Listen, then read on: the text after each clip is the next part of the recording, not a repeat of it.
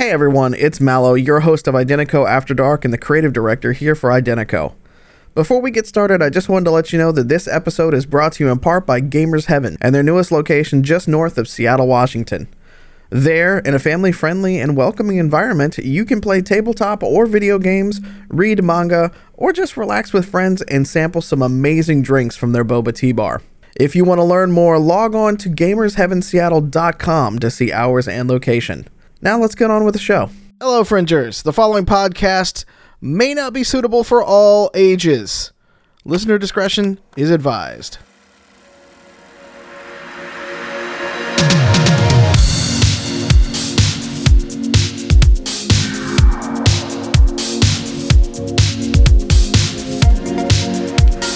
Good evening, everyone. We are live on the Identico airwaves with an all-new episode of Identico After Dark, our live podcast where we talk about video games, TV, music, movies, and more.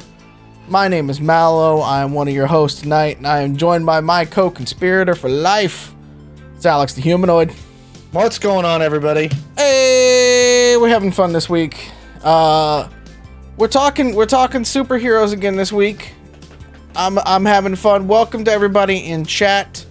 If you're watching this on YouTube or listening to the podcast later, come join us live every week, 7 p.m. Pacific, twitch.tv/Identico. We have a lot of fun. We talk about all these fun things. And I see that you guys are listening to the podcast, and I see that you're watching the YouTube channel because I see the numbers. You're out there. I appreciate you. Just know, we see you. We appreciate you. We do appreciate you. Before we get started tonight, you'll notice there's an affiliate link down below for Hero Forge. If you are thinking about buying any minis for your Identico games, maybe go down there and tap that affiliate link, you know? Just help out the show a little bit, because everything that y'all do helps us literally keep this going.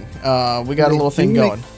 Oh, they do make good minis for Identico. So here's like a cool sword-wielding cybernetic person with your camera doesn't want to zoom in at it all. My camera does not want to. But so these are actually so they will do full color 3D print. Yes, they will. That are not painted, but they're actually full rendered color in the 3D print. I would probably throw maybe a wash on it, but they're really solid quality. Yep. And they don't break. They're very sturdy feeling. I really love the Hero Forge stuff. I might actually have to start putting the sponsored thing on this stream now. I don't know. Oh, you got the chain guy out again. Yeah. Heck yeah. Yeah. And so like you got this guy on a motorcycle with a submachine gun and like a big chain sickle. Yeah. And that one I did in the full 3D printed color. And again, it's really solid. Their designer is very intuitive. Yeah, they keep adding new stuff to this. I go in there and play a lot.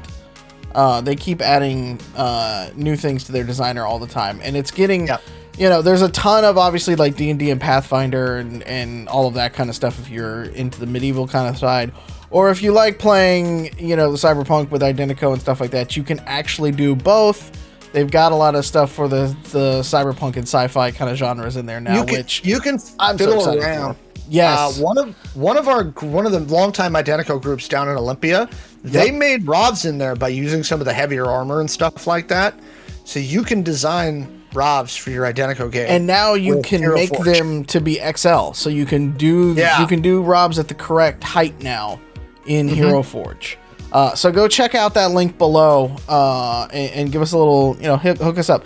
You can now get the STL files. I know a lot of people have 3D printers and stuff like that. Yep. So you can get the STL files and you just print them at home if you want to do it different ways too. So they're not that expensive, the files. Yeah. No, they're actually pretty inexpensive if you like to do the 3D printing yourself. So go check them out, Hero Forge. Also, if you want to support the show and you haven't already, go to playidentico.com. There you can find everything for the show, including what we promised to you late last year was the errata document. It's coming. I worked on it today when I was supposed to be doing day job work, but it's coming along. I'm expanding the hacking section a ton. I came up with some crazy stuff in the shower last night. So we're now expanding the hacking section even more, which honestly, if you've been playing any of the games, Bit Player who's in chat, you get a lot of those kind of things. it's going to be fun. I promise you. So Now- just look Now, forward to correct that. me if I'm wrong. Some of the longtime followers of our game will recognize some things that got cut and maybe are making a comeback. Possibly. Possibly. I think it'll be alternate rules because I think we've introduced too many people to the current rule set now. We can't go back. We can. We can. Yes, alternate rules. Some of y'all are going to see some stuff that we had talked about for a long time. Yeah. I don't know if the skill tree will make it back in this particular version yet, because there's a lot more work that would have to be done to make that work. And too many people are really loving the intuitiveness of the point system, especially as we do the Thursday game at Gamers Heaven. So far, people have really picked up on that and been able to sit down. And the thing that I love about it is that we've had a lot of new players of that game, and they've been able to sit down and do exactly like we used to do at cons. They sit down, they pick up a sheet, and they're playing within like 5 minutes. They know what to do. It's intuitive. They're going for it, So, 1,000 bits for speeding errata. I appreciate that tip.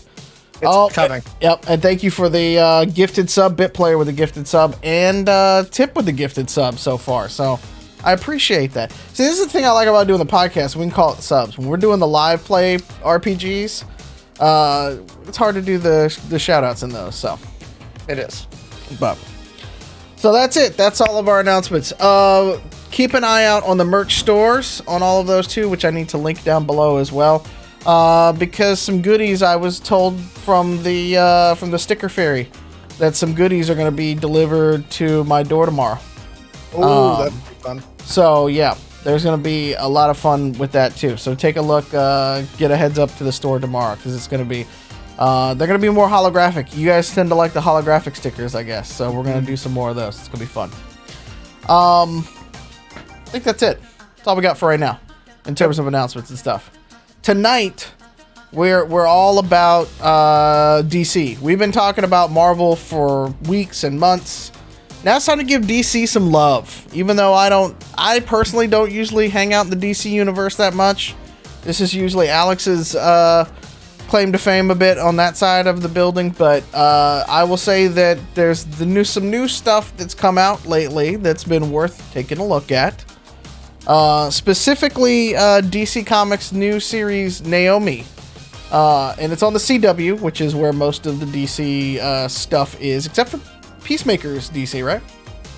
Peacemaker's DC and Titans. And Titans, yeah. Titans and Peacemaker are the two that are ongoing that are not on that network. Yeah, Titans is on, what network is that on, if at all? Titans is on HBO. Oh, it's on HBO Max as well. Okay, cool. Yes. So it can have, real violence and stuff. Yes. Yes, it can. But yeah, no. In fact, one of the first, it was Dick Grayson saying F Batman, Oh, I remember that. but he didn't say it. Yeah. Yeah. So that was one of the first scenes is Robin beating the snot out of somebody, and this criminal guy's like, "Where's Batman?" And he's like, "F Batman." I'm like, okay, that's Robin's story. Is F Batman. I mean, Awesome. I kind of like Great. that though. It has the things that I've seen from Titan so far is it's got the dark humor of like an Umbrella Academy mixed with Teen Titans and stuff like that. And I really kind of appreciate that out of that show. Yes. I'm a big fan And so far. It's an Alex is interesting show. Alex, you don't want to give away spoilers in this show. I know. It's up to don't, 3 but seasons too. I was looking to confirm. Yeah, and here's the thing: it's a solid show. Yeah. And also, you'll like it if you were a big Game of Thrones person because Jorah Mormont plays Bruce Wayne. Oh, Which really? was an I didn't know that. interesting casting choice. Okay. Yeah, Jorah Mormont is Bruce Wayne in Titans. Yeah. He's Batman. I've just always appreciated. I love Teen Titans Go, which I know there's some weird people. People are like love hate on Teen Titans Go. I really like it. I've always liked Raven as a character, and so to see like a full on to see like a full on Tegan Croft to kind of play Raven. I thought, it's kind of nice to see that on live action at least, with a budget and stuff. So, so why don't we go back, because you were the one that tipped me off to the Naomi show, because I was behind on that, because I'd been so Star Wars and Marvel focused. So tell the audience how you turned onto this show. Well, so my little one's name is Naomi. My little one is also black, and also likes superheroes. So the first moment of frame 1 of this show, my daughter looked at me and with the big wide eyes that only a young child can give you, and be very excited to have her say that, she's black like me. And as we've gotten into the show, she's seen like the superpowers and all that kind of stuff. And, so it is amazing because representation, we've said this on the show a few times. Representation is super important, especially in the world of sci-fi, comics, all of that. And to have this come to the CW and be what I think is one of their flagship shows, they're certainly promoting it like it's one of their flagship shows. I think viewership is up for this show as compared to like Legends of Tomorrow or Superman and Lois. None of those are doing poorly, mind you, but for CW, non-Arrowverse CW, it's pulling in good numbers. It just hit its mid-season break. We are, I think we're on episode 4. Yeah, I think we're on episode 4 or 5.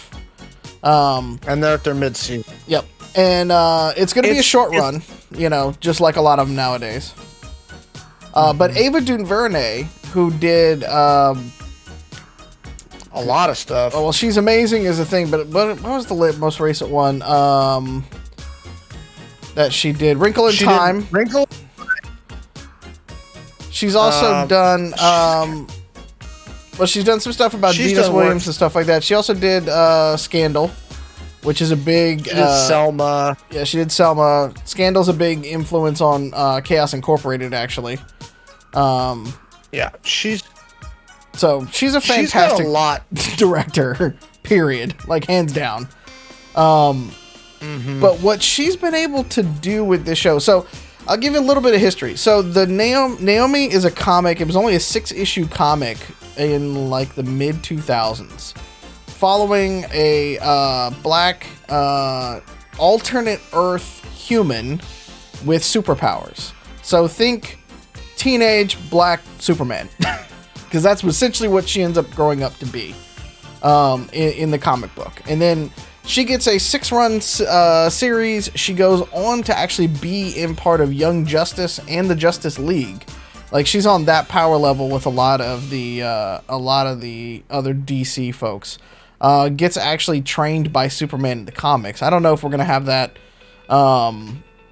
If we're gonna get that actually for this show yet, we'll see, as we're just in the first season. But this picks up and basically kind of starts to follow the first 6 books, or 6 issues of the series.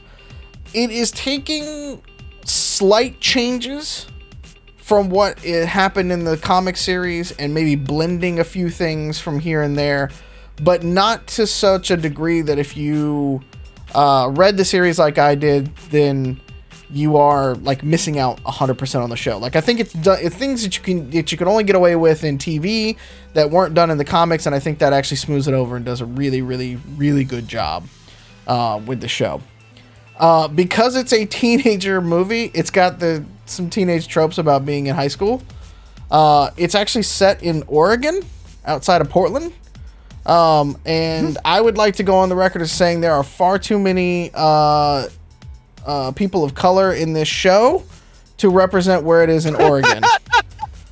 Now, to be fair, it's supposed to be set outside of a military base. Yes. Which is the only reason there are that many people of color in a town in Oregon. Yeah. That's not Portland, mind you. And even Portland's suspect. Let's be honest. Yeah. I'm saying it's a military town, and they hit on that from episode 1. Like, this is true. They make sure you know This is a military town.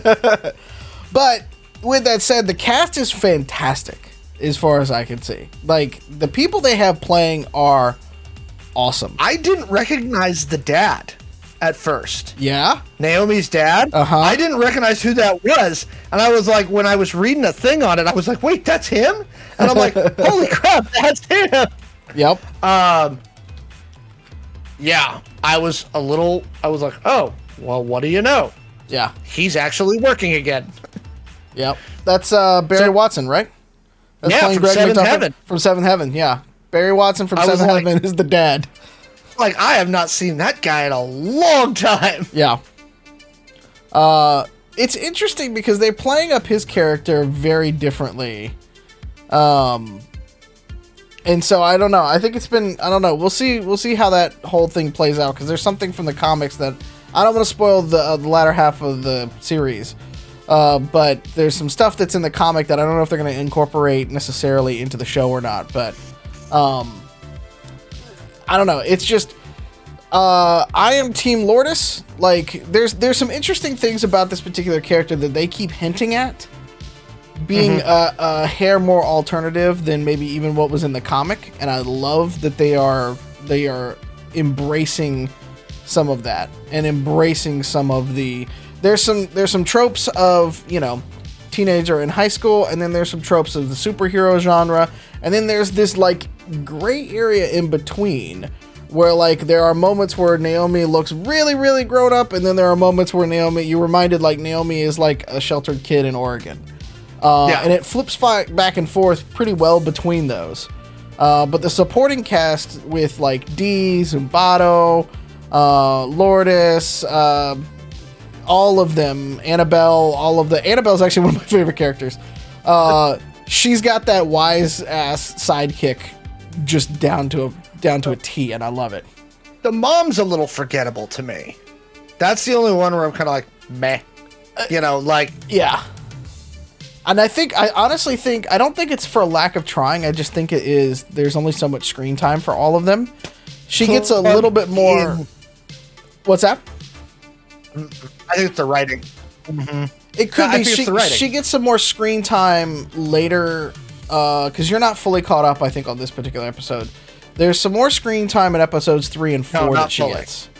It's still not super overwhelming, right? It's not a ton of screen time. It's just kind of there. But you know, it's not as bad. But I think you've got an assembled cast, and they're going to introduce even more people, and they have introduced even more people than the first couple episodes. So I do feel like she's probably going to get a little bit more of the back seat, sadly. You know, and that was the way it was in the comics too. Like, there's only so much. So, there's a couple things about this where I'm like, okay, it very much feels like a CW show. And then there's some others, and I think that the biggest difference from a production side is Greg Berlanti, who is the guy who has spearheaded the Arrowverse from the beginning, is not involved in this show at all. Nope. Now, he is involved on the DC side, and he has a position at DC within Warner, which is who owns DC Comics and DC, the film side and the TV side. He has a position within DC where he kind of oversees a lot of stuff. DC doesn't really have a Feige. And we've talked about this. They need one.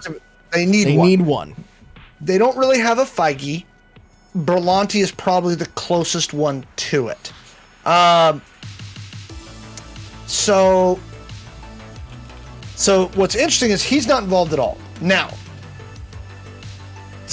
But again, it's still a CW show. It is still a CW show. So if you go into this show being like, well, I'm expecting blankety blank blank blank, you're gonna walk in and just be disappointed. If you're expecting Arrow or Flash, it's not that. It's not quite that. It's not supposed to be. Yeah. It's supposed to be its own thing, and that's a good thing. But what I'm saying is there's just certain elements, whether you watch that All-American show on CW, which is about the kid who plays football, or you watch all the Flash stuff and the other stuff, or you watch all the other crap that CW pumps out. Riverdale. Yeah. Okay. It's got a little bit of. I've never seen Riverdale. I've only seen the promos for it, but it's got a little bit of that on there. But Riverdale's like almost to like HBO's Euphoria in like craziness, isn't it? Like, I think it's gone beyond. Okay, but there's some shit in Euphoria season 1 that like. Look, excuse my French. I know we're trying not to cuss on the podcast because it gets rebroadcast now, but there is some stuff in Euphoria season 1 that like, woo! I like Joe in the chat. He's like, "That's my secret, Captain. I'm always disappointed." Look, every show, and this is one area where I feel like this show bears some similarities to all the other DC shows that they put on the CW. There's a little bit of melodrama to it, a little bit, right? And in this particular case, this is the first time that the central character is a teenager. Yes, like legit, like. She is 16 in the show. Yep. Okay. So that is going to lend itself to a little bit of melodrama. And if you don't just have that in your head, you're going to be like, what is this nonsense? No, it's not. But you got to remember, kids are melodramatic. They're kids. That's kind of what they do. And it's the thing about it, though, that I think that Ava DuVernay and like her production team is basically like the same ones that all made Selma and like a ton of other things with her. Like she's bringing her crew in, so that's the like when you mean it's not Berlanti, that does give this a completely different flavor. It does. Then I mean, there's the CW sheen, as I call it, because you look at every promo for CW and they all look. There's all like they sit it to the same colorist. It's like the Marvel color palette. Yeah. It's just the DC CW palette, basically. Yep. You know, this is how we shoot shows. That being said, it's a little more mystery-y. There's a little more mystery to it. Yes. It's definitely got some mystery box elements, some Abrams-esque mystery box stuff going on there. From the first episode with the disc and some other stuff, and you're like, ooh, what's the disc? What's this? Yeah. It does not take place in the same world as the Arrowverse. That we know of. No, that's confirmed now. Okay, now. So that being said, that's never stopped them in the past. Right. Okay. So the premise of this entire show, by the way, is that many of the people in this small Oregon town are from alternate versions of Earth or other planets. So yes, in true DC fashion, they love to play with the metaverse and all of this kind of stuff. And so this is where we'll get into it. The CW's Arrowverse. Sean's heard me do this a lot of times. I am a long defender of the CW's Arrowverse and how CW has treated its DC comic properties. With rare exception, I think that Berlanti and Co., because he's had some other producers in there that did like Black Lightning and some of the other stuff, I think that they have succeeded on multiple levels. They have built a super full world that has a lot of depth and characters and heart to it.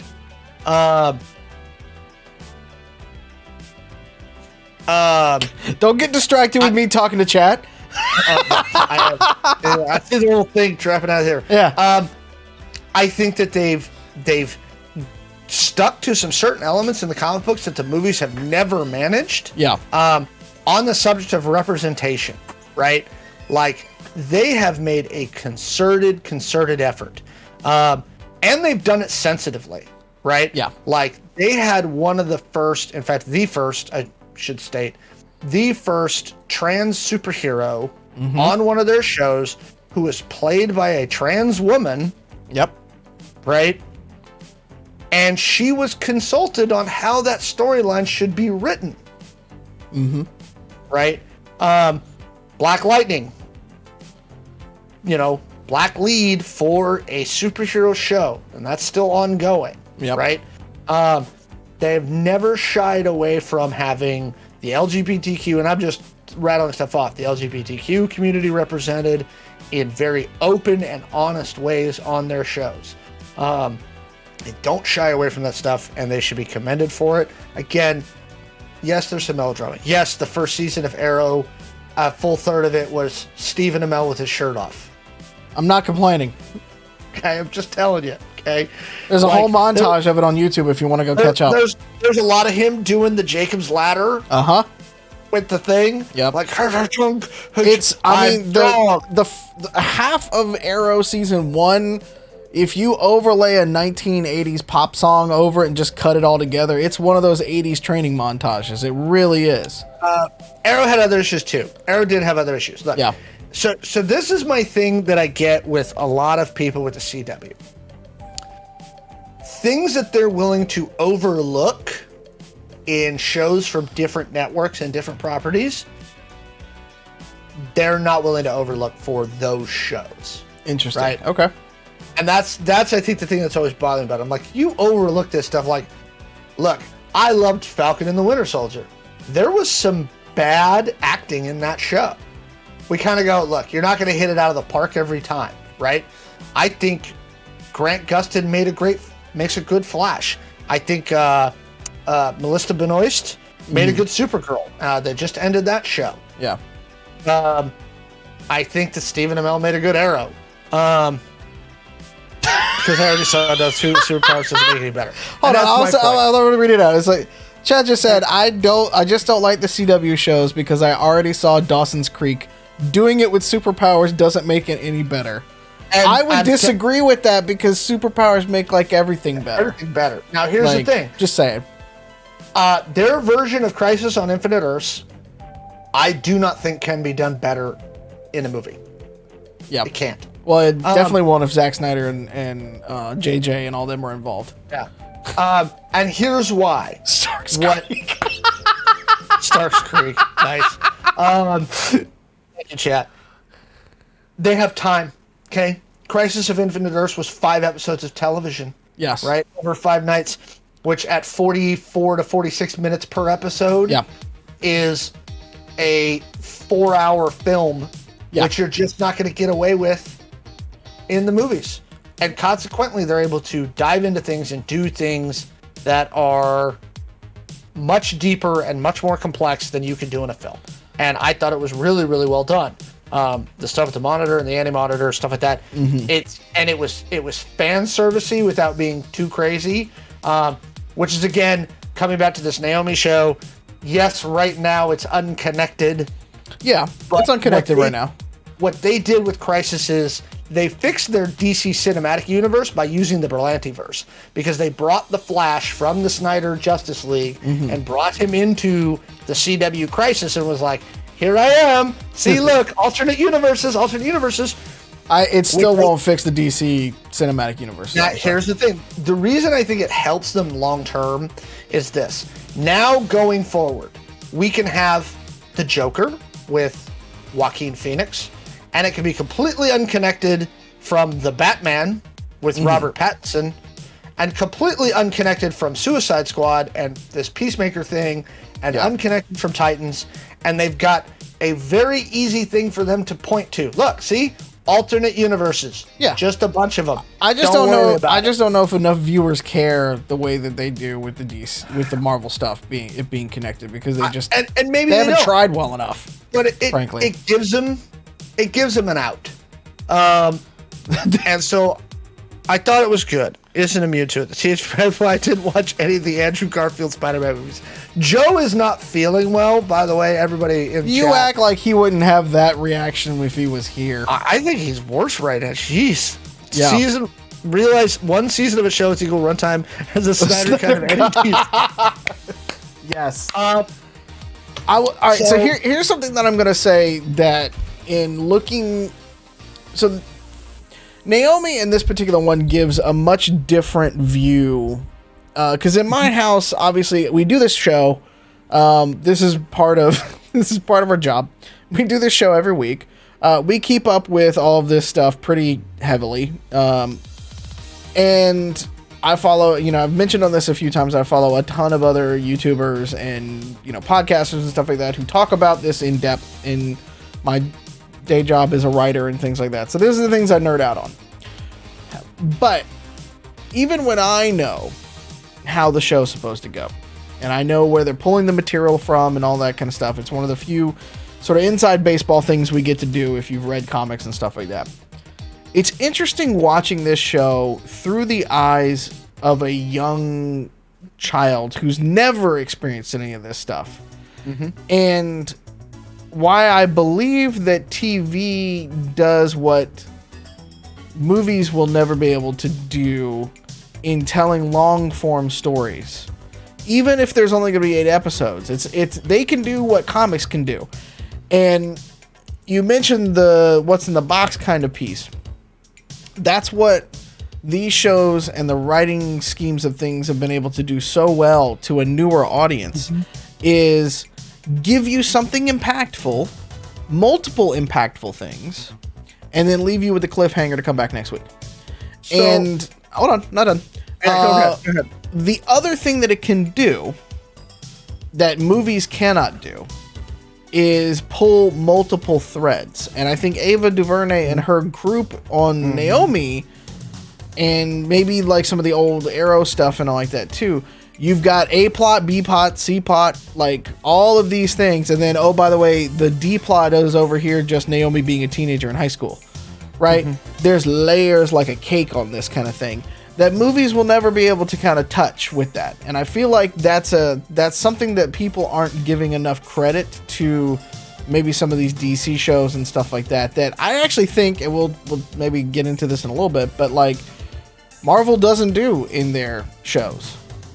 Not as well. Not as much. They're more No, polished not in well. certain things, but not as And well. I'm gonna agree with you, and the payoff is longer. One of the things, and I'll tie it to Arrow, and this is why I have hope for this Naomi show, long term. In the first couple seasons of Arrow, he was a killing fool. Yeah. He killed everybody. He was like, Arrow through the net. Did somebody mess with his dog? This Yeah. John Wick in the DC universe? He John Wicked it up for the first couple seasons. The nice thing was, later on, I want to say this was season 5 or 6, that really came back. Like, Yeah. they were able to use the long form of TV, use the series element to be like, there are a lot of people who are upset. You killed a lot of fools out there, Oliver. Yeah. And now it- what? It's the thing it's actually going to draw a parallel to Hawkeye, and it's not just because they both use bows. It's that Hawkeye was another one of those series that has a lot of subplots going and setting up the next thing. And I think that they can only do that within TV.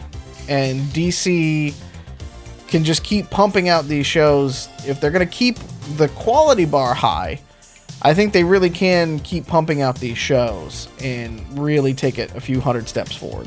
And ditch the movie stuff. I don't know if they're making money off the movies or not. Not really, I don't think. But figure out how to get that ad revenue in there. Yeah, and again, I think you and I have talked about this. I agree with you 100% on the TV thing. I personally feel that right now, TV is a better medium than cinema. Yeah. Right now. The big difference being that CGI and special effects are so much cheaper now. Yeah. So they're much more accessible for television shows. You don't need... So you don't need a giant budget to do some CGI. You could tell longer stories. I think they've learned Yeah. that the audience is sophisticated enough. I think that's the one good thing that came out of Game of Thrones, Yes. is they learned that their audiences were much more savvy and sophisticated than they believed they were. And so they're like, we can throw, I mean, Game of Thrones threw 40 characters at them. We're just doing like 12. Yep. They're good, right? Which opens up a lot of possibility. It also opens up longevity. And it opens up longevity. And- now, and the the- chat, Well, go ahead. Go ahead. chat's saying that I find the storytelling, because this bleeds into your longevity comment, the storytelling in an 8 to 10 episode TV series better than a 22 episode season. Yep. There's something to be said for that, and we can chat about that. But Eight I to just wanna 10 agree hour with long Mallow. episodes. Yeah, no, 8 to Yes. 10 hour long episodes. You can pull in a lot of subplots, and you don't necessarily, in every TV show, if you've moved the plot forward a yard, if you're thinking like a full on football field, 100 yards in a football field or whatever. If you move the main plot 1 yard down the field in a TV episode, Yeah. most of the time the viewers are going to be very happy. You don't have to do the Hail Mary pass that most movies have to do in a shortened amount of time, and then debate the editing. There's more time spent in the editing room of most movies than there is actually on set half the time, because of how many boardrooms and all this kind of stuff that goes on. The beauty of the TV is that if one version of the show doesn't work that week, that's fine. You got another one coming right up, and you're gonna have these waves, and it's gonna be fine. Conversely, you also don't get away with as much in TV, and I think that the TV people are much more cognizant of what they're writing and how they're writing it, because here's the deal. It's a lot easier for people to be like, I'm not tuning in for the next episode. Like when you go pay for Avenger, or when you go pay for Justice League, the Right. Whedon version of Justice League, it doesn't matter if you walk out halfway through, you still paid your money, right? Except for me, I didn't go. Me neither. I watched it on a plane. Whereas week-to-week ratings for television shows, Yeah. where if you fumble a couple of times in a row and start losing viewership, that's your job. I think that is going to, this is my prediction, but I think that is going to fundamentally change in the ad ratings. The way that ads have been served up to customers was what drove that. And with many, many alternate forms of advertising, including streaming media and all of the, buying rights and stuff like that, I think that you're going to start finding the ways that they are judging these shows to be more holistically via the season versus the week to weeks. And so the thing about Naomi on the DC is it's not coming to Netflix, so it's not coming to paid piece, but you can buy every episode everywhere else though, which is actually how I used to watch Doctor Who before I had cable again when I first moved to Washington. So that brings us to our business side of it, and why I'm a little afraid for the show. So one of the reasons it's not moving to Netflix is the CW, which is co-owned by Warner Media, who owns DC, and CBS, which is owned by Viacom, right? Yeah. They are trying to sell the CW currently. Now, all of the CW DC shows have started to migrate over to HBO Max, which is where I imagine, because the other one they released like 2 years ago, Stargirl on CW, Yeah. it didn't go to Netflix either. It went Correct. straight to HBO Max after that. And so I'm worried for Naomi because with the CW being sold off, that's where these shows kind of get screwed. Where even if they're good, right, Warner's going to have to make a decision, and I don't know how it's structured. It depends on who buys the CW and what the nature of that deal is, whether they're going to be able to suck it back and go, all right, we're going to stick it on HBO Max now, Yeah. or whether they're going to leave it with the CW under a licensing agreement with whoever they sell it to, and that's if the person they sell it to doesn't rebrand it, because the CW didn't used to be the CW. It Right. was the UPN and the WB networks. Depending on merged. what time of the day you started watching it too. Right. And they merged and became the CW about It's 13 been- years ago. No, it's been I longer than looked. that. I looked. It didn't merge because UPN carried all of the black shows. Sorry, it is longer than that. Yeah. Both launched. Hang on. Both launched. No, it was 2006. Sorry. Yeah, okay, so it's a little bit longer. 2006. But Yeah. that was the thing that the UPN was always. We always used to joke that the UPN, the UN is standing for urban because it would show, In Living Color, and the Cosby Show, and all of those, classic shows, and Martin, and very heavily on the Martin and stuff like that. Like you would have that.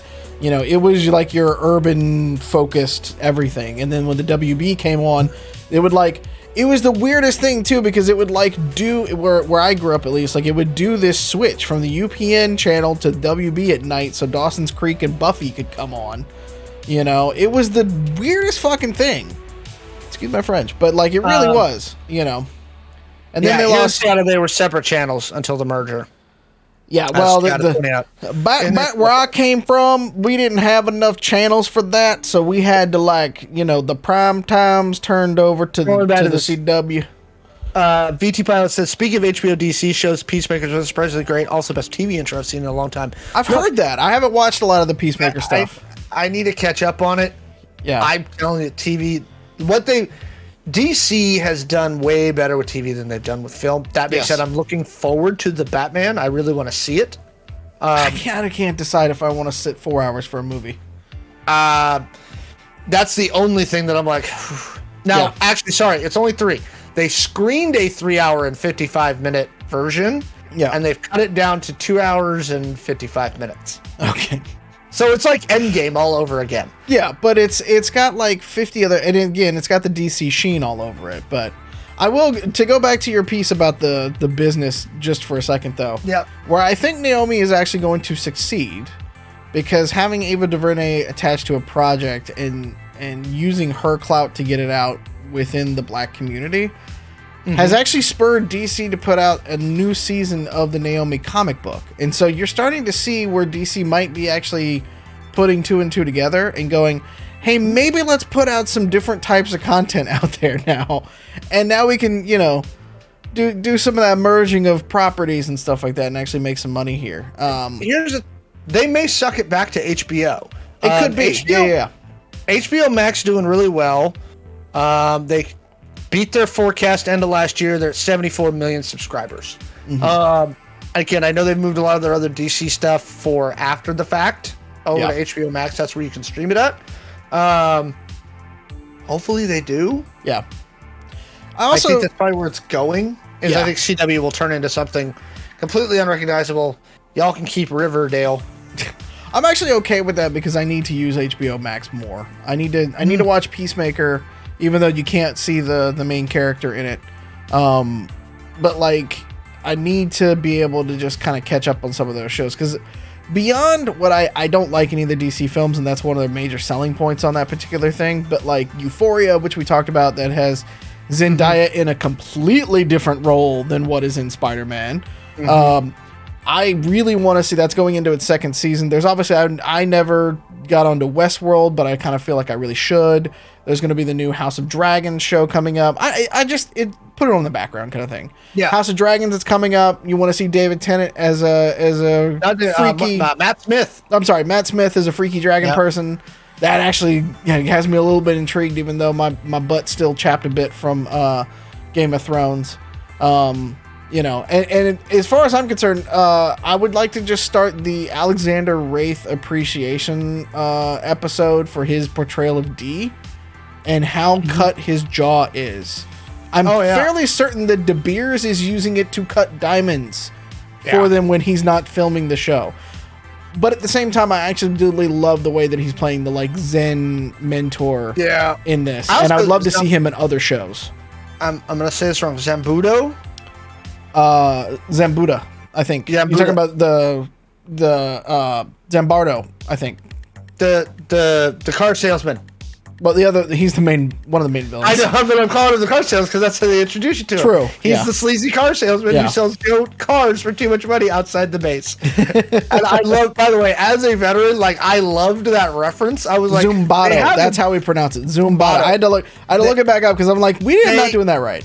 They have a veteran on the writing staff. I can tell you that right now. Yeah. Because they were like, we're going to make this guy a used car salesman outside of a military base. And they'll refer to the fact that he gives them cars for too much interest. And he'll be the bad guy. And I was like, y'all been to Fort Bragg. Fort Jackson. That's true. That is very true. Y'all seen that strip of car dealerships right outside the gate, okay? Yep. Somebody on your writing staff is a veteran. Cranston Johnson, though, Cranston Johnson plays Zimbardo in the show, and I've read the series, so I don't want to give away too many spoilers. He plays obviously a very pivotal character in the series. You can kind of figure that out, and it's not too much of a pull. But like, I'm very interested to see how they continue to play out his character, because his acting in that role right now is menacing, creepy, but also like you can't not watch. Like, it's just like when he's on screen, I'm like, what is he going to do? This is going to be insane. So yeah, and then Casey Wellfall, like her portrayal of a very confused teenager having to deal with the fact that, much like the X-Men animated series, when she starts going through puberty and all like that, then all of a sudden her powers magically manifest. And in very short order, having to learn her background and stuff. Like, I just think that she's done such a great job portraying this whole piece of both a very vulnerable still child, but then a like young woman who is looking to maybe supplant and put her place into the world or universe, I guess, in DC. So I don't know. I can't say enough great things about how they've presented that dichotomy so well so far. And we already talked about Mary Charles Jones as Annabelle, who is probably the comic relief part of the show. I love that.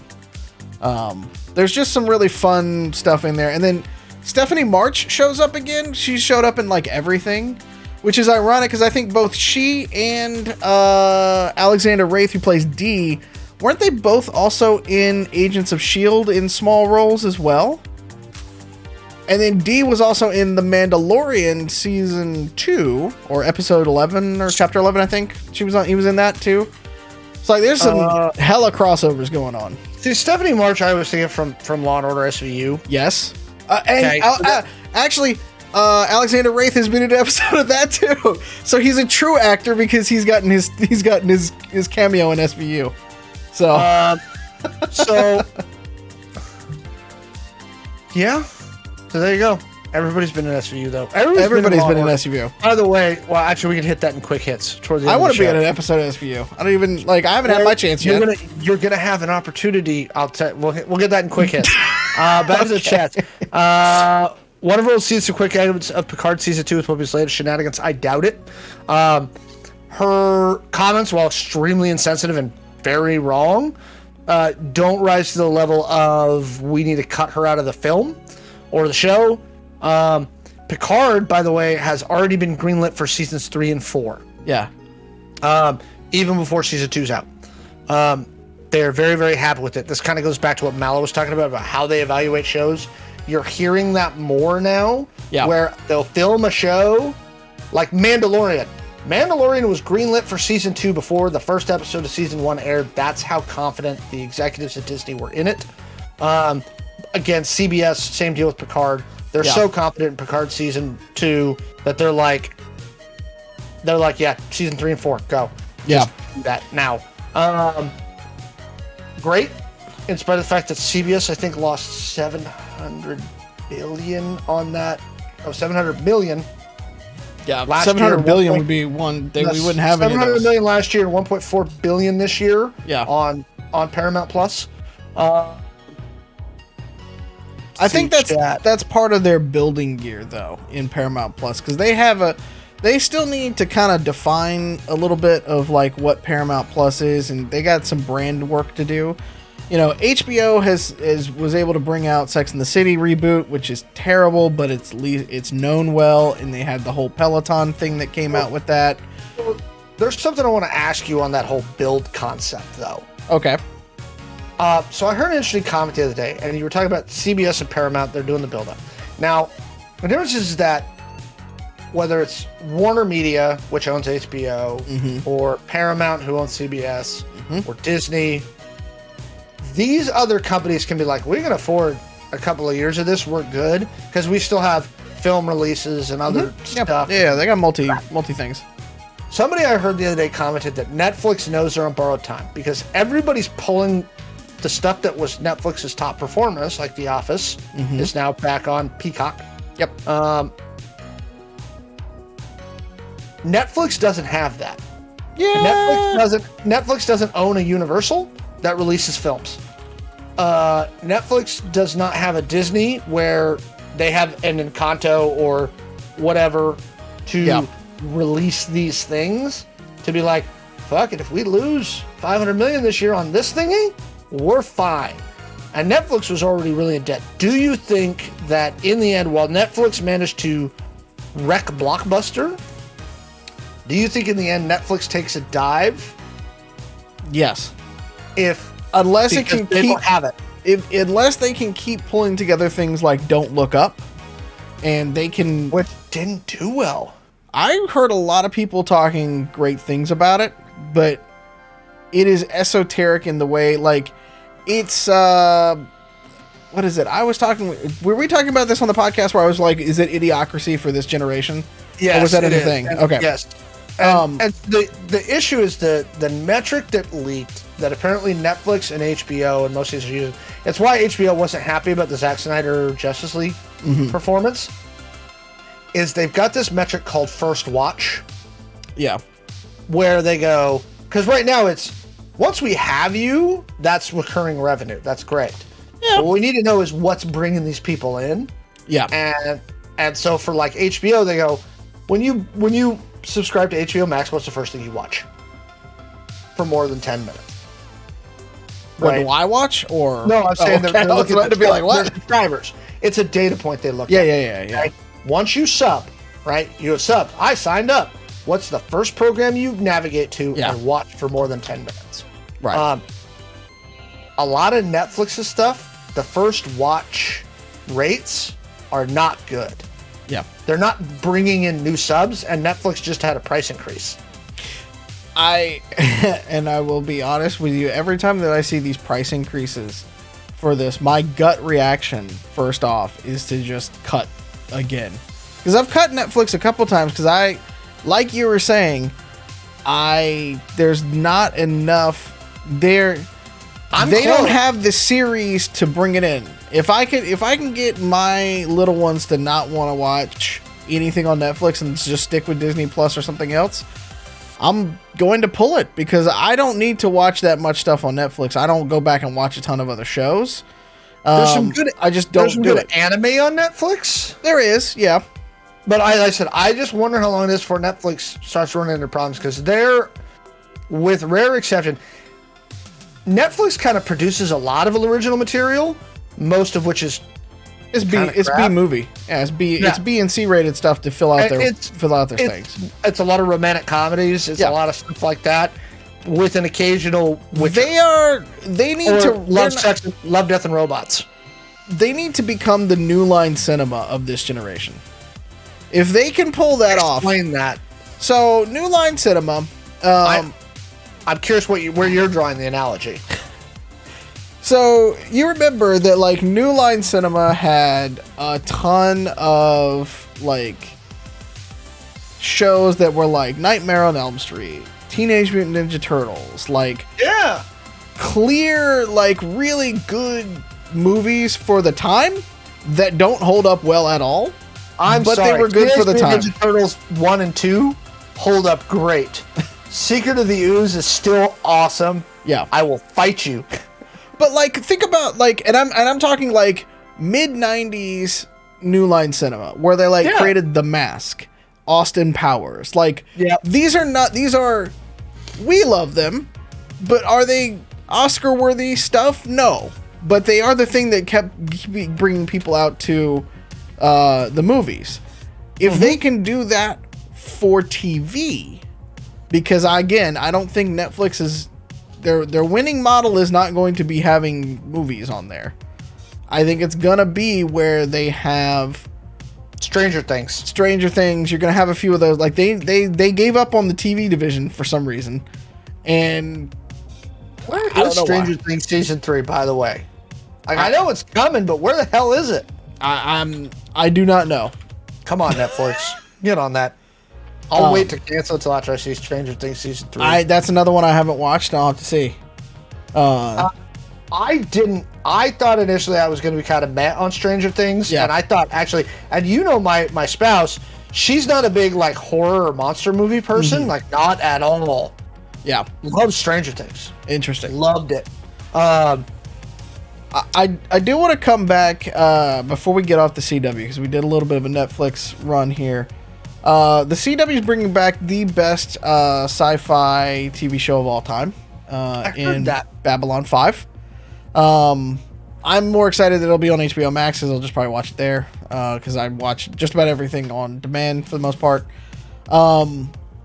I am interested to see how they are going, if it's going to get the CW sheen over it, because if there was ever a TV show that could have used a hair bit more CGI budget back in the day, it would have been that. I mean, if they get the same level of CGI budget as Flash, Supergirl, and Superman and Lois, yeah, I think we'll be okay. J. Michael Straczynski is back in charge of it, and when we were talking about A plot, B plot, all the subplots and everything like that, that was another one of those shows where, you had these long arcs throughout the season. And they did such a great job getting in the weeds of these long arcs and telling such a built-out story. And if the CW and Warner Brothers is out there watching, let's be honest, I'll throw my hat in the ring.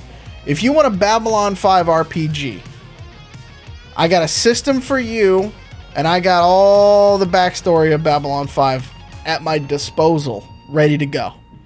I'll work with J. Michael all day long. We will pull the whole thing together. Like, how awesome is just the idea of having an RPG set on a space station with the ability to take out the starfighters and stuff like that? That's fantastic. There is no current publisher. No, there isn't. You know what? Yeah. Hey, CW, whoever. Warner. It's Warner Media. Warner Media. We got you all day long. Because the thing about Babylon 5 and Star Trek, I will admit, literally stole the format from them. Even though Deep Space Nine is one of my favorite Star Treks of all time. What they did so well was, yes, it was a contained, place. It was a gigantic space station, but they told all these different types of stories. They had political intrigue, they had detective mystery, they had horror, they had a war, for God's sakes, happen in the whole thing. It was just fertile ground with these wonderful characters. I hope we don't have the same problem with Babylon 5, the reboot, that we have with Cowboy Bebop. Because some of those, Susan Ivanova is still the most bitchin' captain and military leader out there. I just don't know how you redo that. It's like trying to redo Firefly in my mind, without the same cast. Is it a reboot or is it a continuation? It is from the ground reboot, and that is in quotes, of Babylon 5 with the original writer and showrunner, though. I am always more suspicious of from the ground reboots. Yeah. Because I think it's dangerous. Yeah. That's tough. It's going to be tough because Bruce Boxleiter was fantastic as John Sheridan. Mila Furlan, Delenn, Claudia Christian as Susan Ivanova, Jerry Doyle as our security chief, Michael Garibaldi. One of the more fantastic characters in all of TV, the way that he pulled that through. And then, of course, you've got Jakar, you've got Sinclair, you got all these people that they can't bring back, and Peter Jurassic as Londo Mollari. Okay, the way that he and fucking Jakar play off each other in the show, again, you are gonna have a hard time replicating that with people, and I hope I'm wrong making this prediction, but those are such beloved characters in the deep sci-fi universe.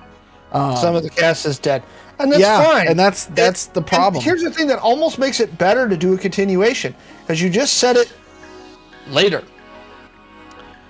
Well, and there's plenty of that. That's where, and we do this a lot in Identico, where the political intrigue thing comes in, because much like I watched the entire history of Titanfall last night because I couldn't sleep.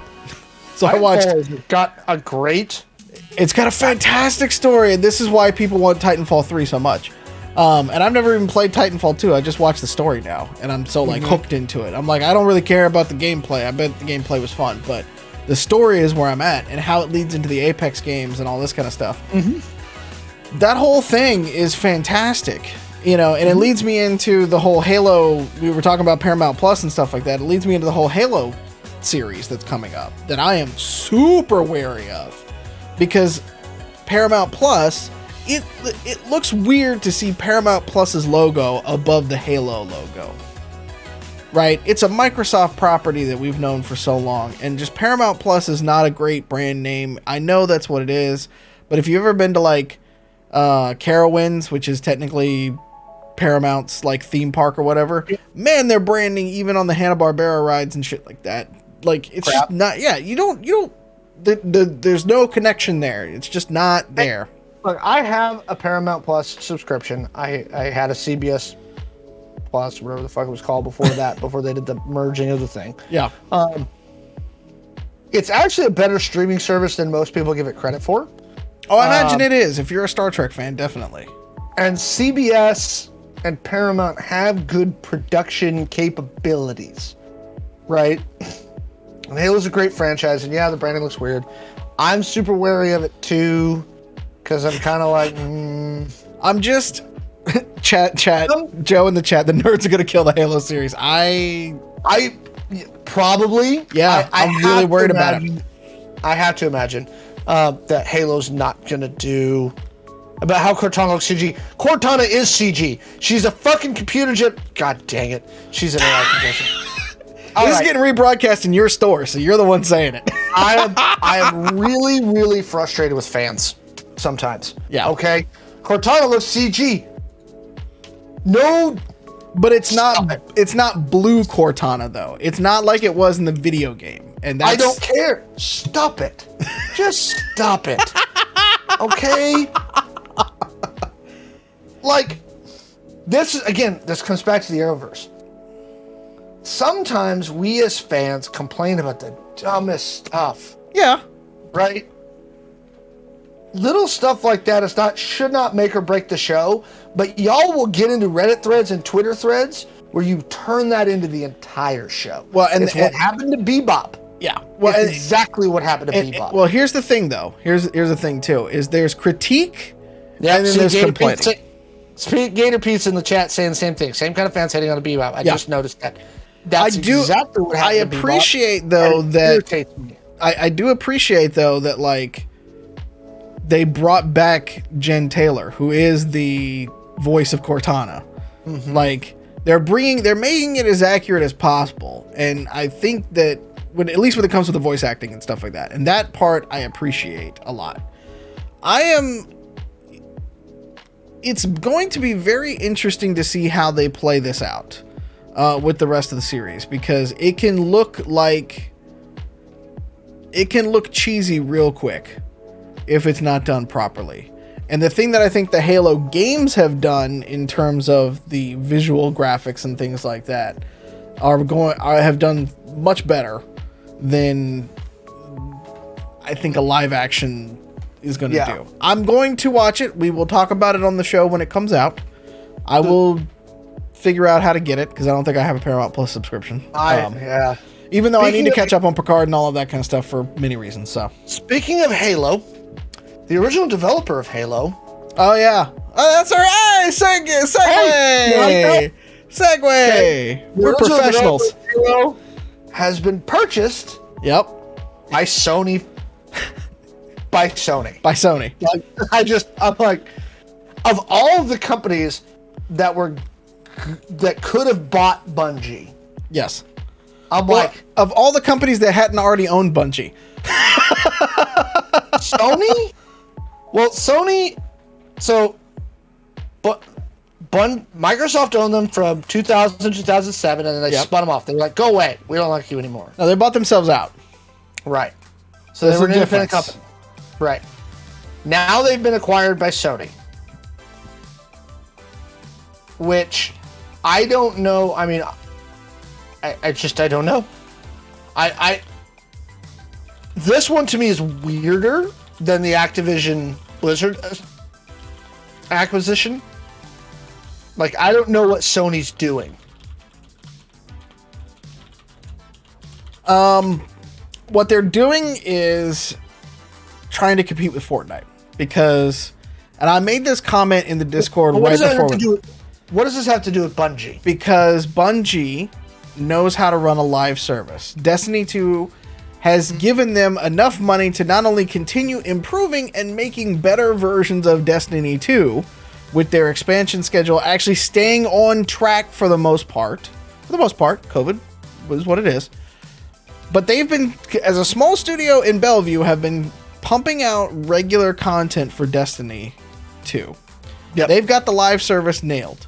They're working on an as yet unannounced second IP, which I'm not going to claim to know a ton of it for many reasons, but they have job openings for an unannounced new IP, and that's what they say. Right. Sony came out in their earnings call today and said they're going to release 10 live services, and that's their words, not mine, live services by 2026. That is why they bought Bungie, because Bungie knows how to do it already, and Sony doesn't. A lot by 2026. It is a I want lot. to point out something that chat, and specifically I'm talking to you, Gator Pete. Microsoft bought Bethesda for $5 billion and Sony bought Bungie for $3.6 billion. Microsoft got a better deal. I don't believe that. So. Bethesda, I don't like Bethesda games, so I don't believe that. Now here's the thing: I like Bethesda games, and Fallout's a cool IP, and Bungie only owns Destiny. Really, for any, I'm looking right now. That's all they needed to own. They make a lot of money off that game. I know. I'm saying, like, as far as IP goes, they didn't go. They're not a public company, so I'm not going to be able to get a hold of their financials. Yeah. Well, they will be soon. Bethesda also equals Doom. I don't like the Doom series as the player. I'll watch people play Doom. IP, though. It's a great IP. I'll watch people play Doom all day. I hate playing Doom myself. That's a great viewer. That's a great viewer game for me. You might be right, Gator Pete. They might have gotten a better deal overall for the value of the IPs that Bethesda own versus what Bungie has. Now, here's the thing. Bungie went 4 years between the last Halo game that they released for Microsoft and Destiny. Mm-hmm. God knows what, since Destiny 2 came out, 2018? 2017. 2017, wow, yeah. A while ago. It was a while ago, yeah. And it's still relevant.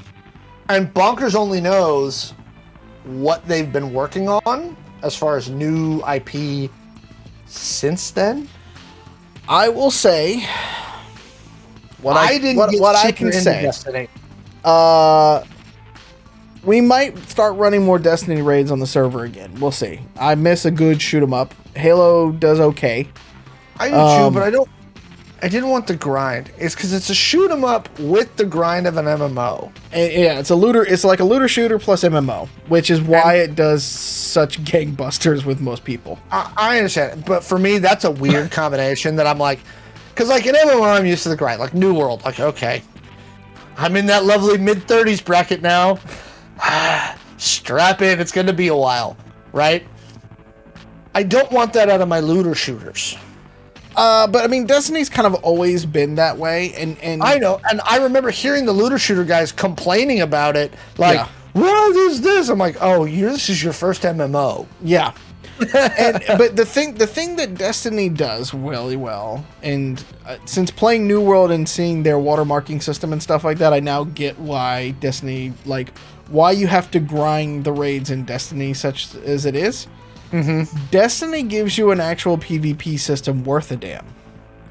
And that's the one that I think really does very well, because I actually enjoy playing Destiny PvP and the PvE aspects of it and stuff like that, because they're unique.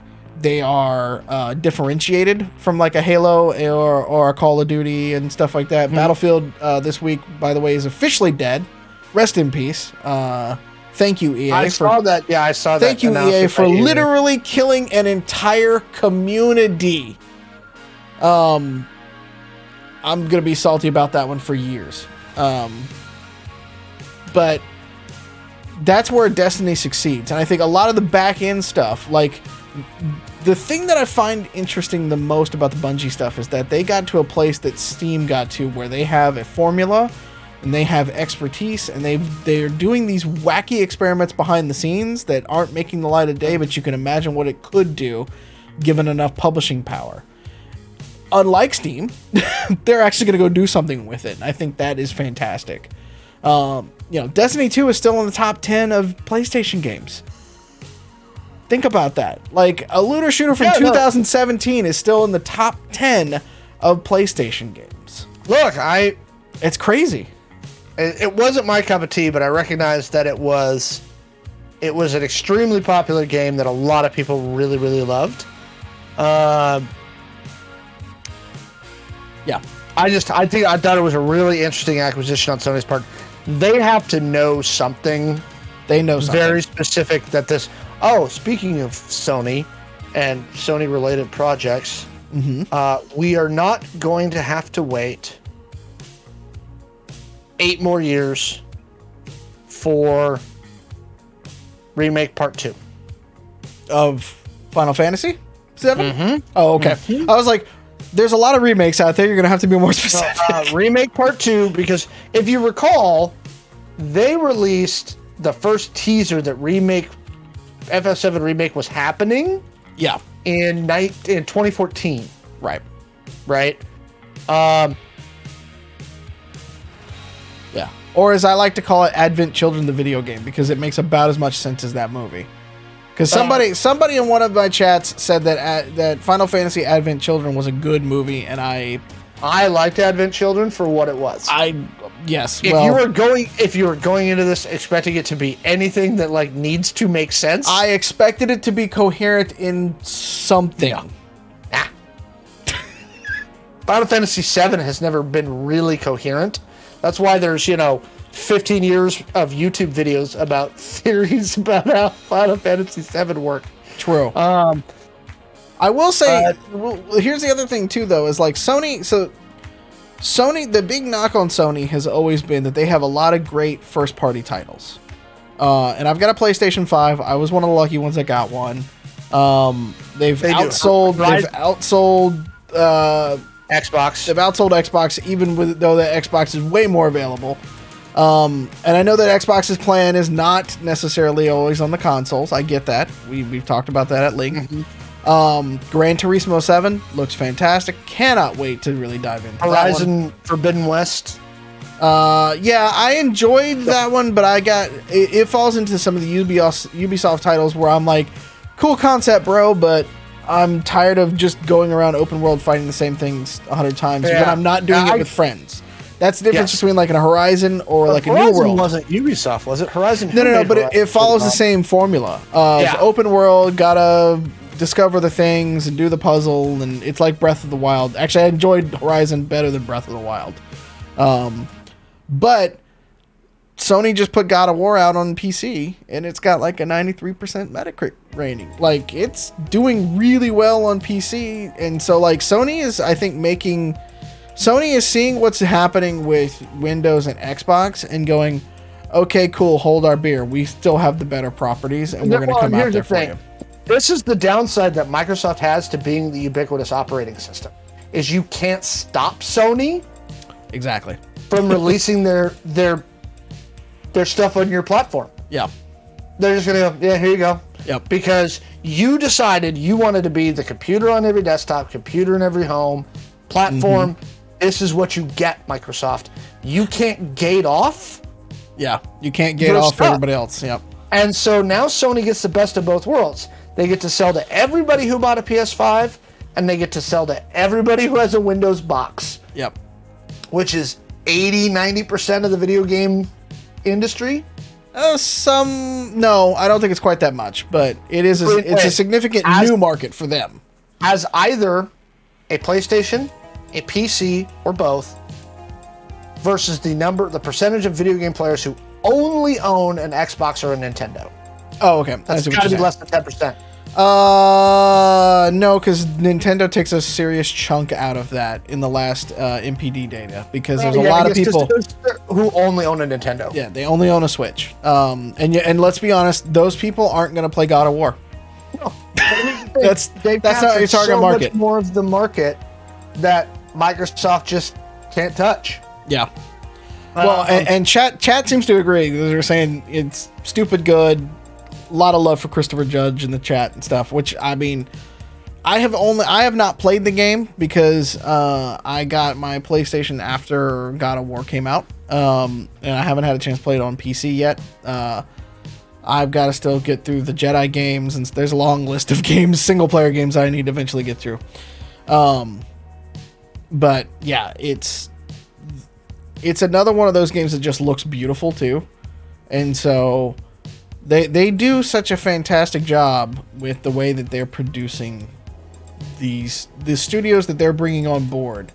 There was also talk that they should just schlep up Hairbrain Studios while they're at it, and a couple of the other Bellevue studios that are smaller ones around here because they do some really good work. I'm trying to think. Quite frankly, in my opinion, Sony's done a better job since the start of the 8th gen. Since PS4, Xbox One. Yes. I think that Having Microsoft owned them all, yes, I would say that. And we all remember the E3 where Microsoft fumbled. The same E3 where PS4 and Xbox One were both premiered, right? Mm-hmm. And if we all remember, the Kinect is an integral part of the Xbox One. We can't sell an Xbox One without a Kinect. 7 months later, okay, here's your Xbox One without the Kinect. Oh no, you can't loan games on Xbox One. Here comes Sony with their hastily produced commercial. Here's how you loan games on the Sony PlayStation 4. Right? Ever since then, Microsoft's not ever, I don't think, ever really been able to get momentum. I mean, they're doing just fine though. No, they're doing fine. You say that they're not getting momentum. They're doing just fine, even compared to Sony. And don't get me wrong. Hey, Microsoft, don't bust my chops. I'm trying to buy 12 Series X's right now. Dead Series 12.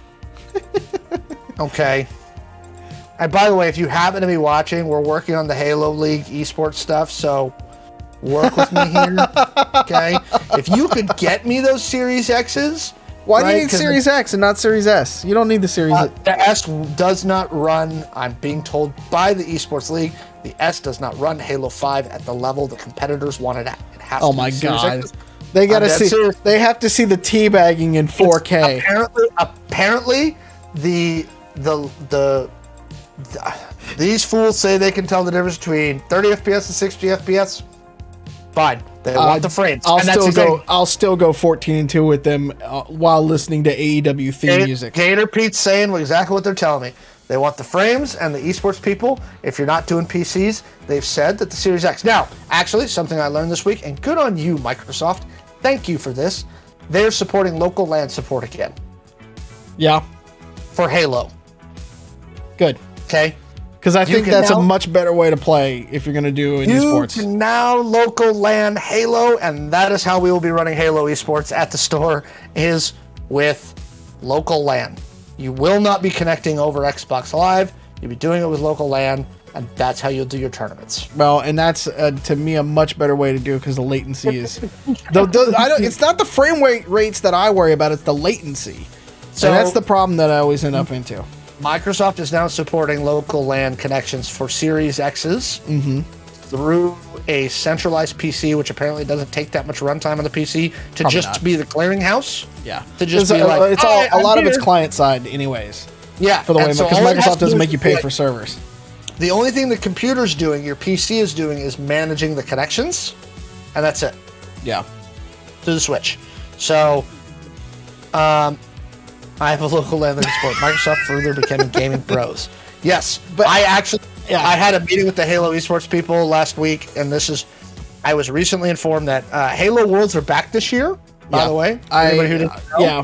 That announcement came out 2 days ago. I think they will be in Seattle this October. Mm-hmm.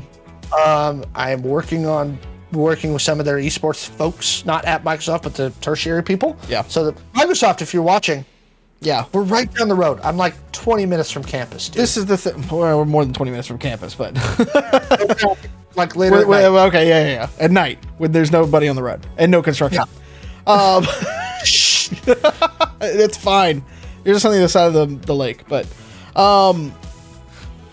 It's interesting, and I think, like I said, this is the reason I think Sony bought Bungie, because Microsoft has multiplayer, has always been the multiplayer leader, might always be the multiplayer leader for all we know, and Sony just may not necessarily need to dethrone them, but definitely wants a piece of that pie and the diversification and stuff like that we have. For sure. We're gonna. It's unfortunate that we're gonna end up with like 4 mega companies in gaming soon. I'm waiting for Nintendo. Who are they gonna buy this week? It's not done. It's only Wednesday, so we can, The only reason I'm not as concerned about the video game industry, because you saw we had the drama about WotC again come up this week. No, I'm bloody well immune to it half the time because it happens so often. About once a quarter, for those of you listening on the podcast and chat, about once a quarter, the tabletop RPG community as a collective starts gnashing their teeth about the fact that WotC controls probably ballpark 65 to 80% of the tabletop RPG market. Yeah. Right? Conservatively. And everybody goes, that's bad. And then everybody goes, yeah. And then everybody goes, what are we going to do about it? And then I'll be like, there's things you can do about it. And then they're like, no, we can't do that. We can't support smaller things. That would be wrong. We go around this circle about once a quarter. And it is an issue in the tabletop RPG industry. The nice thing about the video game industry is, and this is where streamers really come into play, this is where the smaller communities that really can blow stuff up for video games really come into play. You can still launch a extremely successful game out of a 4-person studio. Yeah. You can do it, and you can tell Microsoft and everybody else to get bent, and you can stick yourself on itch.io or Steam or Epic, and you can still do it. It is possible. Yeah. So there is still, I would say it is a far more equitable market in the video game industry, even with this consolidation, than the board game or tabletop. Actually, board games are just as bad as tabletop RPGs. There's like 4 companies that control most of that market. I think so, but I think I think video games are just a better marketplace for independent, smaller creators to come up and build great products, have them sell, and be commercially viable. There's more tools within Unity and some of the other ones than there is. Is a game is not easy to develop no matter what platform it's on, because you have to understand game theory and the balance and everything like that. But there are a lot more tools and ways to get started in software. It does have a higher ceiling to get into because there's just more work to do in coding and all of that sort of piece. Art directing and development. Yeah, there's a ton of that kind of stuff. So now video games tend to it's easier to reach a wider audience, I think is where you're getting at. Yes. Because of the Steam stores and stuff like that. When you are an independent RPG creator, I don't know any of those guys though, or an independent board game maker and things, it's much harder to reach a wider audience because the distributors and the ways that you break into the industry are tougher. And social media and advertising and things like that only take you so far. Yeah. And it's very difficult, which we still haven't talked about Kickstarter and blockchain, and I really don't feel like doing that tonight. No, and all of the changes to that, but that's another one that I think is going to have run its course to be doing the pre-ordering and things like that for it. So, lost in all of this, by the way, is the most important story of the week, is that the New York Times bought Wordle. Oh, jeez. Speaking of independent games. I don't know why they bought it. I mean, I guess they realized the New York Times, crossword puzzle wasn't good enough, and now they've bought Wordle, which I have blocked on all of my Twitter. Everything. My understanding is that the Wordle people had said in an interview that the idea came to them from doing the Times crossword puzzle, and the Times felt some need. My interesting thing about the Wordle acquisition is this. Was How much did they buy it for? Low seven figures? Yeah, but I Like- mean, Here's the thing. It's a piece of software that blew up and has gone like semi-viral and people really like it and people log in. I've seen more shit about Wordle in the last month than I had ever, you know. it's a blocked could've it's a gotten- blocked term on my Twitter feed because I get tired of waking up in the morning and seeing just nothing but those. People's Wordles. Yeah. You totally could have gotten more than seven figures. Low seven figures. I don't which know means less than 5 million?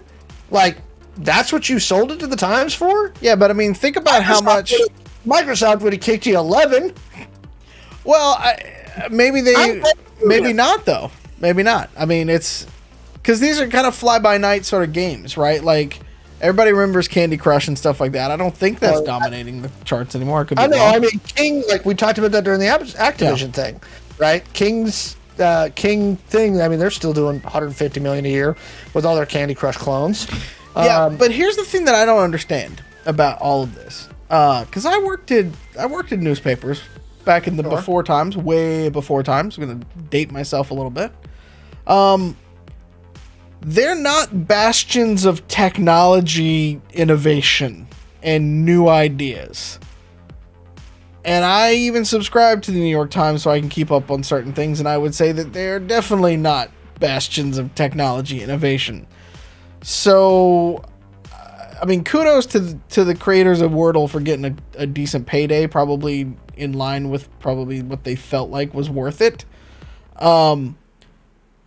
I'm just so like that. I don't think that game's gonna. I mean, maybe it's fine that the game's not gonna change and stuff like that. Like, but that would not be the place where I would think the New York Times would be pushing gaming going. I'm just it's just such a foreign concept to me, having known people who work there, you know, partnered with some of them myself. It's just so strange. Data Pete brings up New York Times doesn't know how to deal with the ad blockers. Their subscriber rate can't be very high. It actually is. There's still a lot of boomers out there who subscribe to the New York Times. Well, and I think that you got to subscribe to that. So there's a lot of boomers. Like, first off, on the East Coast, we're having a Times subscription. You can actually get the Yes. Daily Times outside of New York and a lot of places in the East Coasters. Yes. Freaking. I mean, I'm with you. Yeah, but it's like having. I mean, I should say this too. I have a subscription to the Washington Post, the Seattle Times. I have a subscription to a lot of them because I support my old brethren in the field. But as of third quarter 2021, the Times says they have 8.4 million total subscriptions. 7.6 million are digital only. yeah, So a lot of they were displaced down to- New Yorkers.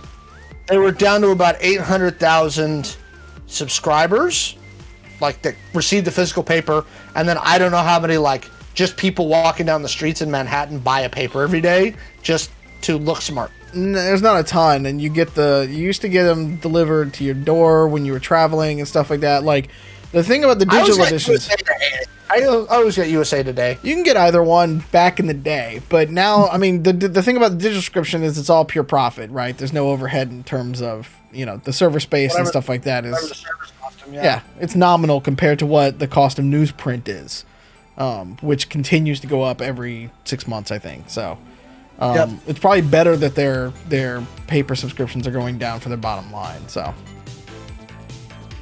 cool. So there you go. Yeah. There's your tech quick hits for the week, people. We got a whole How are those- episode. Just keeping us up for research. Probably about a quarter, I would say, chat. Our journalists and independents, journalists keeping us up for research. Probably. Some of it, yeah. You can get a lot of stuff just via their website or via like Apple News too. So Probably 50,000. Here's the thing. I don't know if they have a commercial subscription system they don't. for Most like other newspapers don't. newsrooms They don't. to do. So yeah, you, you're probably right. you subscribe to the Wire. You subscribe to the Associated Press Wire, and you subscribe to the Reuters Wire, and then the New York Times stuff is part of those news wires. So you can get them ahead of them actually going up on the site, or in as near enough real time as possible, and you can pull it in there. So Tip, no Kamigawa love. Yes, I will have. in fact, yeah. we actually were surprised. I have an allocation of Kamigawa. I've been told by our Magic people that Kamigawa is going to be a big deal in the community. I'll be selling it. We'll see. Let's It drops in the art is beautiful. Let's see how it plays.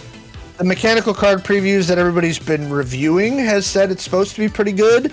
I'll have some pre-built decks and booster sets at the store, which you guys can come see us. Yeah, at your local hobby shop. That's right. Yeah, I'm interested to see how well it flies, because it's a Japanese-inspired cyberpunk kind of. They're using the hashtag MTG Neon, for crying out loud, for this one. So it's a very different style for Magic the Gathering. So I'm excited. I'm gonna probably get some. So, is that it? That's it for tonight. Next week, because we've had some chat about it in the chat. Next week, it's all Book of Boba Fett, because it's the series finale for Book of Boba Fett / Mandalorian Season 3 preview. The best one I heard today was we're just going to start calling it Grogu and Friends. We will get into this. I'm assuming you've seen the episode for tonight, Alex. Yeah. Yeah. Oh, by the way, spoilers for that thingy. Nope. No. TikTok, yeah. Everywhere. Stay off social media if you don't want to know. Yeah. Dude, those things were up on TikTok by noon. Oof, yeah. We're going to have a full Book of Boba Fett recap next week. We're bringing lots of guests. We're going to try to, yeah. Well, Joe's got to get to feeling better. We got people who we want to bring in. I think Michael still wants to come in and do that one as well. So we will have a full panel for next week's show. Probably an extended discussion. Because boy, howdy, did this one take a left turn on us. And there's so much to discuss because of it. Dude, that's right. Hey, for anybody who's local to the Seattle area, and if you're listening to this on the podcast or the YouTube and you're in the Seattle area, we run weekly Identico games at the Gamers Heaven in Linwood, Washington. Yep. Y'all should see us. It's 6 to 10 p.m. every Thursday. Okay. Last week we started, and then Mallow jumped in. Yep. And ran that sucker, and it was great. It was a phenomenal session. Newcomers and experienced players are both welcome, but y'all should come. If you've wanted to play Identico or want to try it, yeah, swing by the store. I'm running tomorrow nights, unless we have to split into 2 tables, and then we're going to both run tomorrow night, I think. Yes, but I think as long as we'll see. Yeah. Yes. I know. The numbers of people who have said they were coming already is scary in that, so we'll have to figure out how we're going to do this. But come one, come all. We'll figure it out. We've run groups of 10. We're fine. It's fine. We'll figure it out. But we will both be there tomorrow night for the Identico night. It's always a good time. Come get some boba, sit down, and cause some chaos with me. Throw some dice with us. And then I apologize. It was my wife's birthday. That's why we had no Chaos Inc. this week. Yep. So we will be back in 2 weeks, I promise, with more Chaos Inc. on Monday nights. We will we'll put up some more YouTube videos in the interim, probably on Monday. This will come up. Look for us on Book of Boba Fett on Wednesday. On next Wednesday. Sorry, my days got scrambled because I was supposed to be traveling this week too. Until then, Friday and Saturday are going to be our off days, but hit us up in the Discord or on the socials at Identico, just about anywhere. Until then, be good to yourselves, be good to each other, drink your water, take your vitamins. Gator Pete just gave us a gift sub right at the end. Oh, also, if you are, you tell your friends about us, because we've had a lot of people watching tonight, and I appreciate that. We are looking to get to a custom URL on YouTube. So I want to thank everybody that gave us subs tonight. So we got Gator Pete, we got Tip, we got Bit Player, another one from Tip, the Neon Robot last week. We've also got some bits. So we need welcome 100 subs, right? Yep. Welcome into the Whispering Woods. Welcome into Sir Laugh a Lot. You know, appreciate all of that. So welcome in. Welcome to the community. But if you haven't already, go to our YouTube channel. Search Identico, IDENTECO, into YouTube. You'll see our channel. It comes up. It's got the neon ID. I want to thank Zane Reaver, Lancer Boy, Evanissimo, Trungbon, who was actually at my Identico game last week and enjoyed it. I really hope that he comes back this week with his hacker, because that was fun. Identity Staff and Bellboz. I think actually I did Bellboz the week before that, but thank you to our latest subs over on the YouTube channel as well. If you are in the podcast world, go over to our YouTube channel, hit that sub button, hit the bell till you let us know and you never miss a video from us, and then just throw us a shout out on there so we can thank you as well. Give us reviews on Spotify, Apple Music, all of the places you get your podcast. I think we're on Podcast Addict now too. I got an email from them. Cool. So just, give us some reviews, give us some shout outs. We'll give you a shout out as well, and thank you for all of that. So we appreciate it so much. This channel has grown so much since we started it. So and it's all because of you all out there. So until then, have fun, be safe out there, and stay weird. Okay? Yes. Good night, everybody.